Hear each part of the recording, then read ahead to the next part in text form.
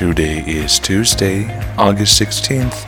You're listening to T-Dad Talk. I'm your host, Benjamin Mandiel. The weather is expected to be wet today, with an 80% chance of showers and thunderstorms, mainly afternoon, with a high near 81. Tonight you'd expect it to be cooler, with a low around 58, and a chance of precipitation, mainly before midnight.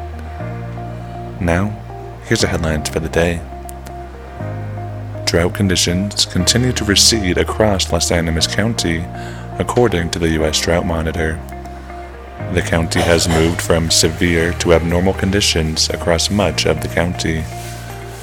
Recent rainfall in the Arkansas River Basin has been attributed to the improvement. 2 women from Raton were arrested for allegedly trafficking marijuana and THC across state lines into Texas earlier this month. The 2 were caught after Texas detectives were tipped off to a predetermined meetup spot the pair had traveled to. New Mexico pot sales are on the rise again after a month of decline in May. June saw an overall increase of 6.8% month over month. Adult use sales outperform medical sales this month.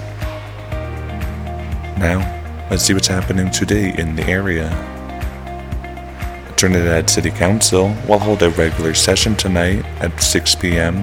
at Trinidad City Hall and virtually.